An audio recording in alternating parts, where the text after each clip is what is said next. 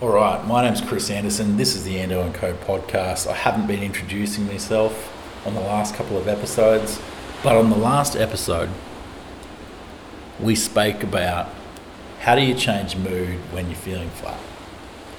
And I touched on during that episode how you change someone else's mood to do the same thing. And this is one of the things that's really exciting for me, because I know what it feels like to feel depressed. There was a period towards my end of time in Toronto where I had a broken leg and all my thoughts were negative.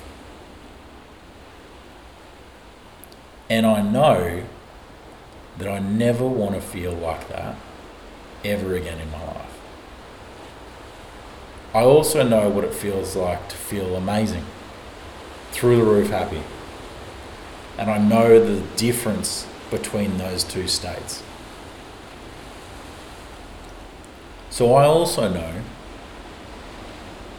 that if I'm in a situation with someone and they're not feeling good, it might be that it's somewhat difficult to help them shift that state.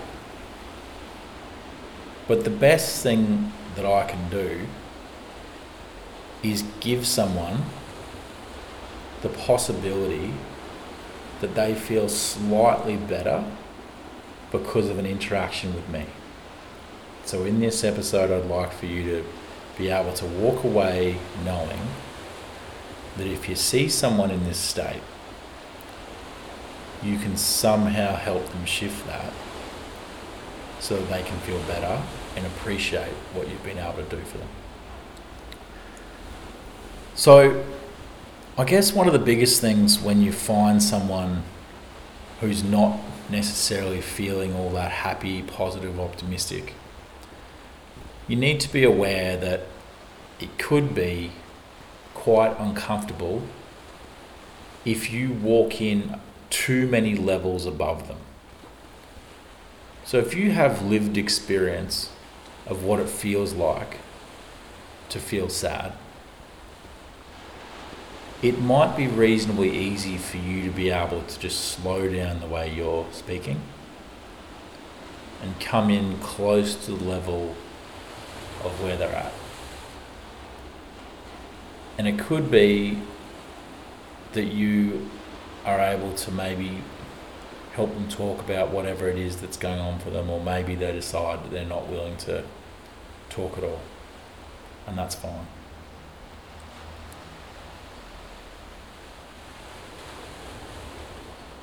But I think all it really takes is just for them to know that you're there, willing to spend some time with them,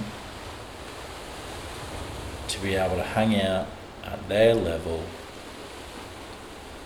with the hope that somehow you find some ways that things feel better for them over time. And it's like I spoke about earlier. If you don't know this person, it might be hard for you to understand what it is that lights them up. Could be that they're in a situation where they don't really want to talk, and so it's hard for you to find that out. But hopefully there are a couple of questions that you can ask to do exactly the same thing, to just understand what's important to them and place all of your attention on making sure that this interaction is about them. Because you do have a choice in this situation to maybe just leave and realise that it was a bit depressing in that situation. But I know what it feels like to go through depression, and I know that I felt at the time that I didn't really want to hang out with people because I was feeling like that. But if you're able to, if they're not wanting to talk, even just talk about some of the things that you know they're interested about. Maybe do it in such a way where, as I'm doing now, you start to shift the cadence. Hopefully get them from a state where they're talking really slowly to maybe a state where they start speeding things up a little bit. There's a little bit more excitement in their voice. Could be that you really just don't do it that way. Could be that you don't really talk. It could be that you find a situation where, again, you do it with music. You do it with something they've enjoyed reading. You do it with a movie that they love. Take the emphasis off them.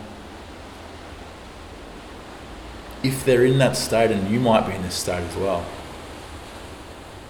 that things don't feel like they're working out for them, it might feel too hard to make an effort to make things change.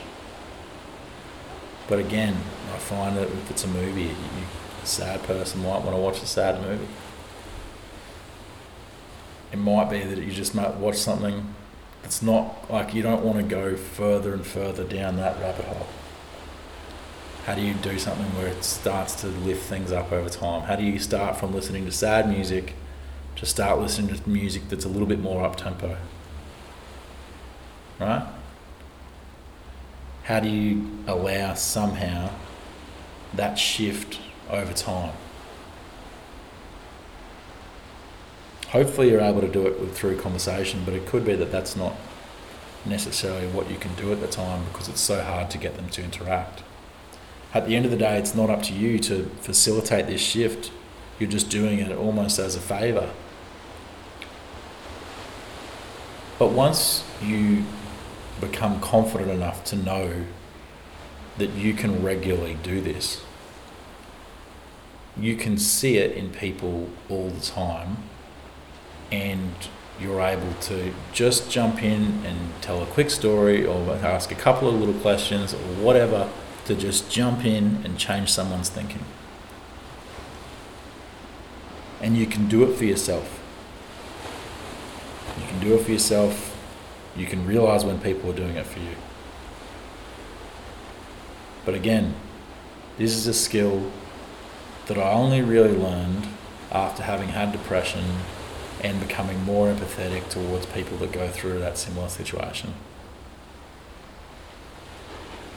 So it's a skill that I've wanted to focus on developing over the last couple of years.